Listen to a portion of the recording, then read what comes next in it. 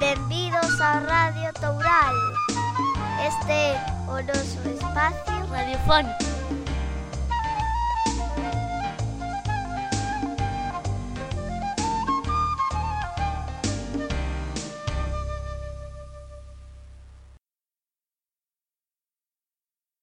Imos a facer unha homenaxe ao autor galego Xosé Neira Vilas.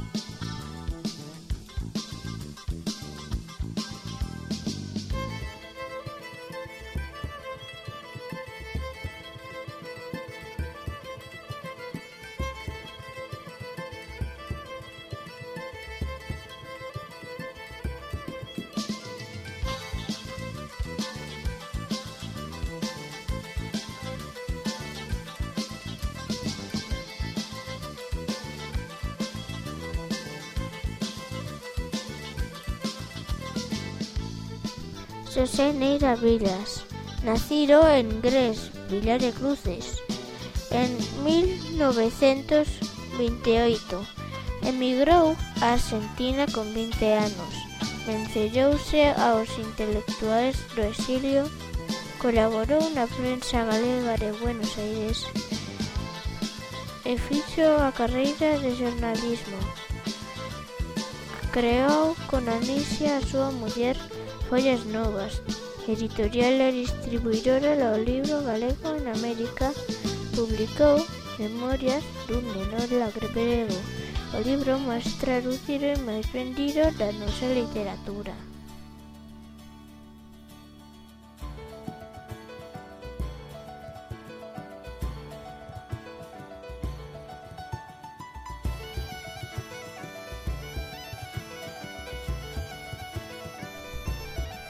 En 1961 marchou a Cuba. Alí funde e dirixe a sección galega do Instituto de Literatura e Lingüística.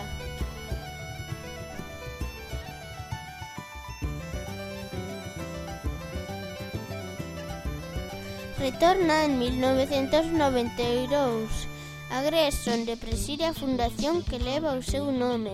É membro da Real Academia Galega e doutor honoris causa polas universidades da Coruña e da Habana.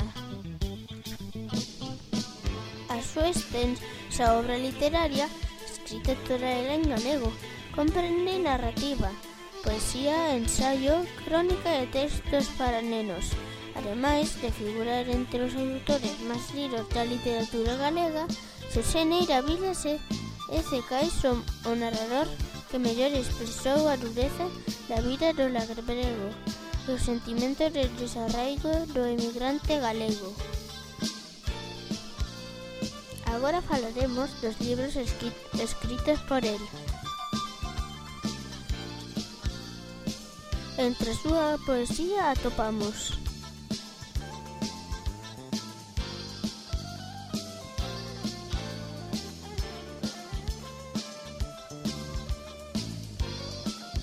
Inquieto Latexar, poesía recatada dende lonxe, cantarolas dende Gres, cantos de lembranza, libro disco, cantos de sol a sol, tamén libro disco.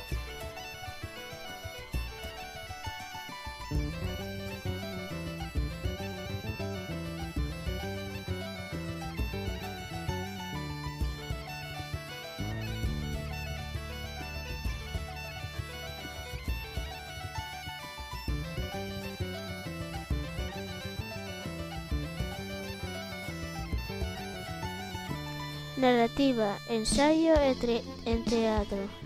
Memorias dun neno labrego. Cartas a lelo. Aqueles anos de Moncho. Xente no roricio. Camiño bretemoso. Historia de inmigrantes. A muller de ferro. Remuinos de sombras. Nai. Querido Tomás. Espantallo amigo. O cabaliño de buzo. Amarela Tarabella.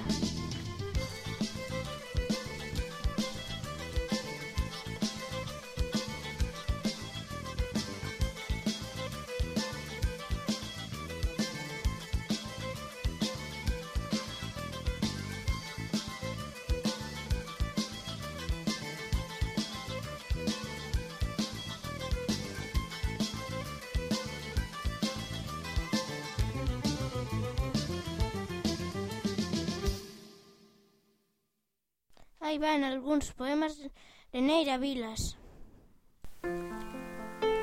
Bonito, Irene ten un xardín que coida con moita quela. Por eso na súa manciña sempre hai unha regadeira. Sabe que as plantas precisan día tras día auga fresca. Así que cando lla bota quedan felices, contentas. E din todos, que bonito está o xardín da nena.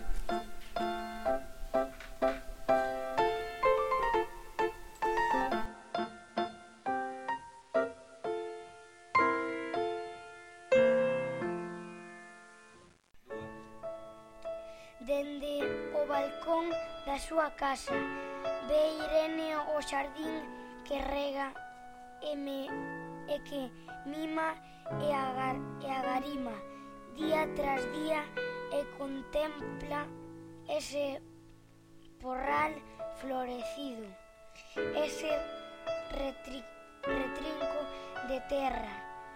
Hoxe non ten que regalo porque caeu chuvieira e o xardín agradecido reloce de beira a beira.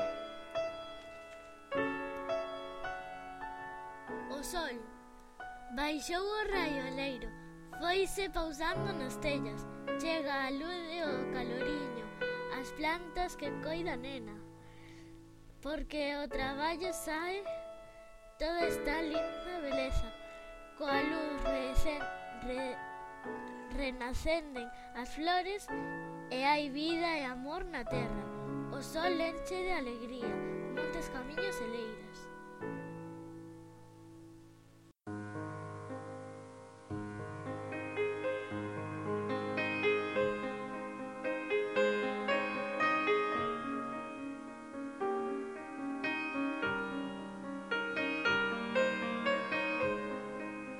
Este poema de Xosé Neira Vilas chámase A neve.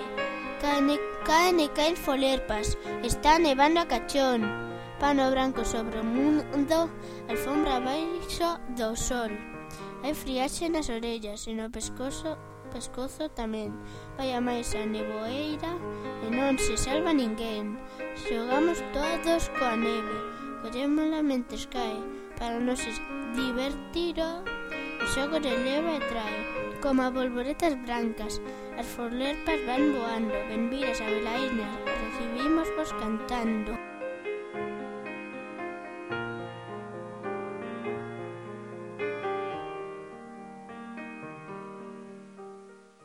Amiguiños todos, amiguiños xa, os nenos daqui, os nenos de alá, os nenos do mundo, todos a cantar, a unha mesma voz, collidos da man, cantarola nosa de amor e de paz, leda cantarola, ledo rebullar, roda de sorrisos dende mar a mar, corazóns abertos, ollos a amigar, amiguiños todos, amiguiños xa, os nenos daqui, os nenos de alá. Xosé Neira Vilas.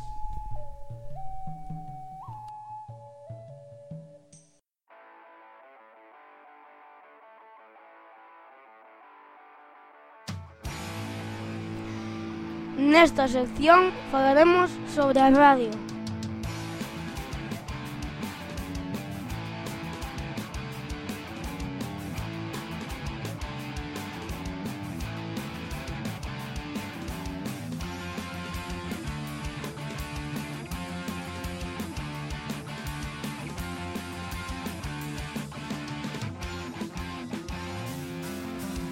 Que é a radio para ti? A radio para mí é un aparato que pode escoitarse na casa, no coche, nos bares, na tele, etc, etc. E ademais apréndese moitas cousas e hai moitos programas educativos de cociña, de viaxes, de saúde, de mascotas e os peores, os programas de fútbol.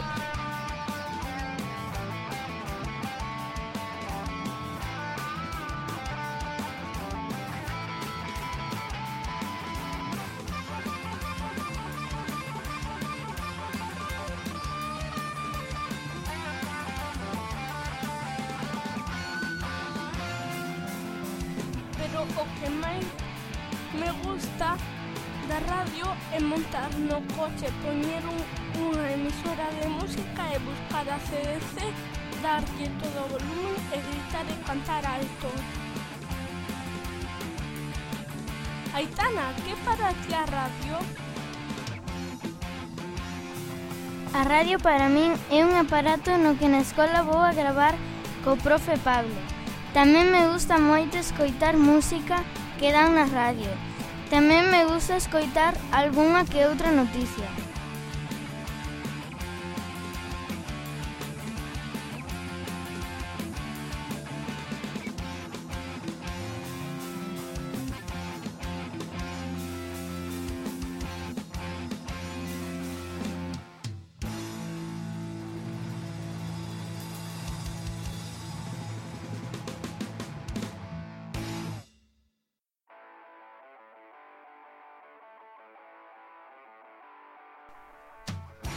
Sabedes que? O primeiro programa que escoitou miña nai de novelas Os 40 principais. O seu programa favorito é Falar por Falar, que o dan pola noite. Unha radio antiga que tiña o seu avó, escoitaba as noticias con el. Esa radio inda conserva guardada.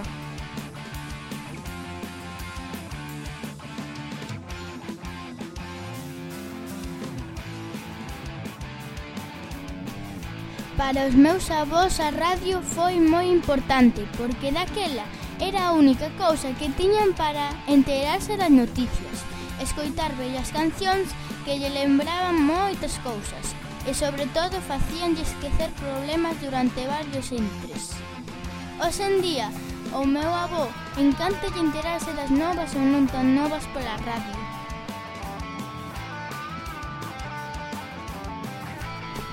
Que significa radio para ti, Lucía? Para min a radio é un obxecto que ten uns botóns que podes cambiar de canal e poñer música, noticias, deportes, chistes, debates e o meu canal favorito é Cadena Dial.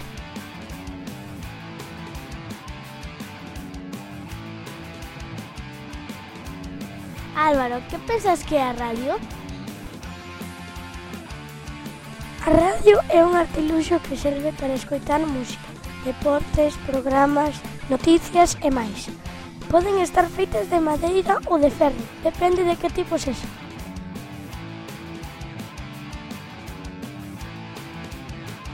O inventou Guillermo Marconi, era un inventor italiano.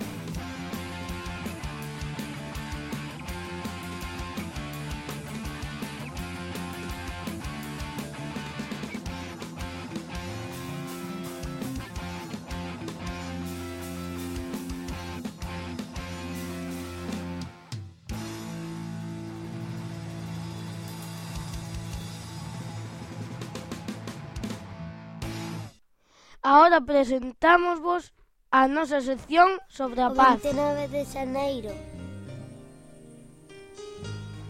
celebramos o Día da Paz. Estas son frases para a paz. Non hai camiño cara á paz. A paz é o camiño Gandhi.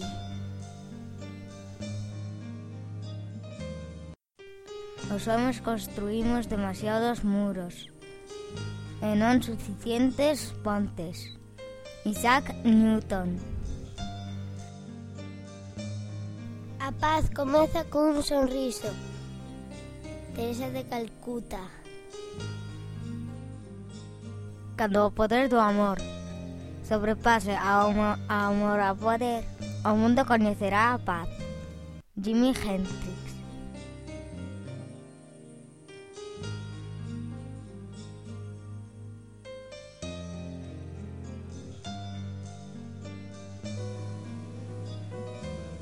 Para rematar, imos contar un conto.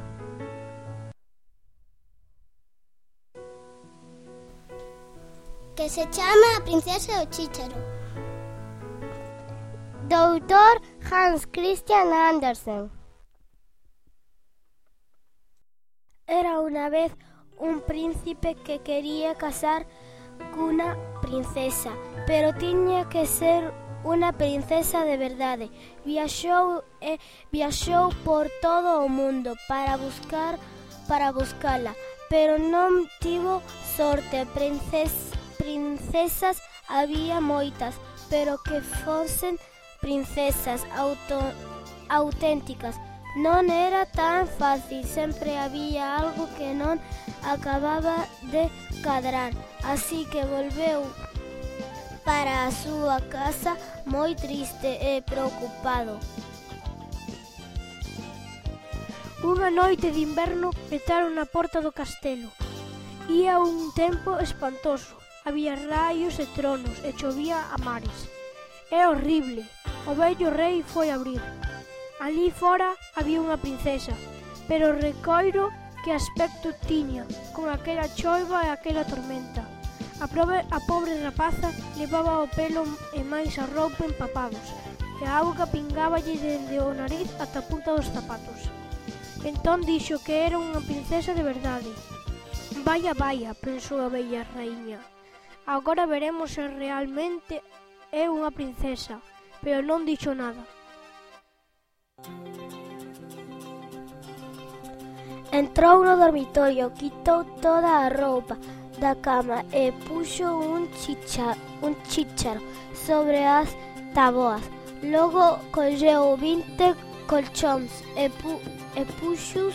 puxos enriba do chícharo, e despois 20 edredóns de plumas enriba dos colchóns. Ali pasarían aquela noite a princesa.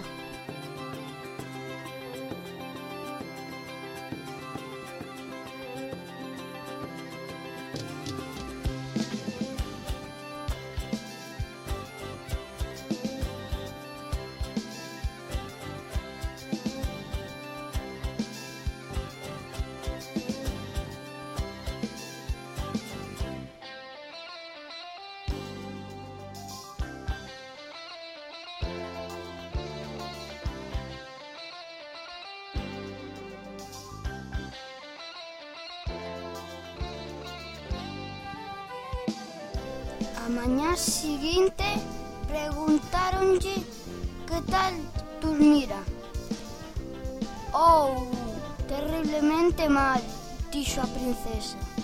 Case non puiden pegar ollo en toda a noite. Debaixo dos colchóns había algo duro e teño todo o corpo mazado. Sabe Deus o que sería.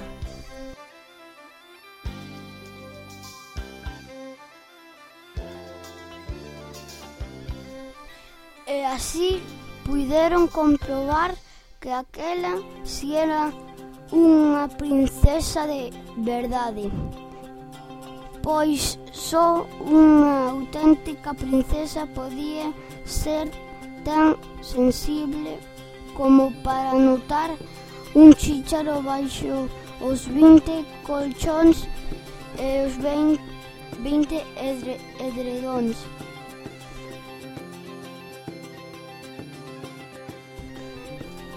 O príncipe casou con ela, porque agora sabía que atopara unha verdadeira princesa. En canto ao chícharo, acabou no museo e ali segue para que o vexan, que non o levou ninguén. É un conto de Hans Christian Andersen.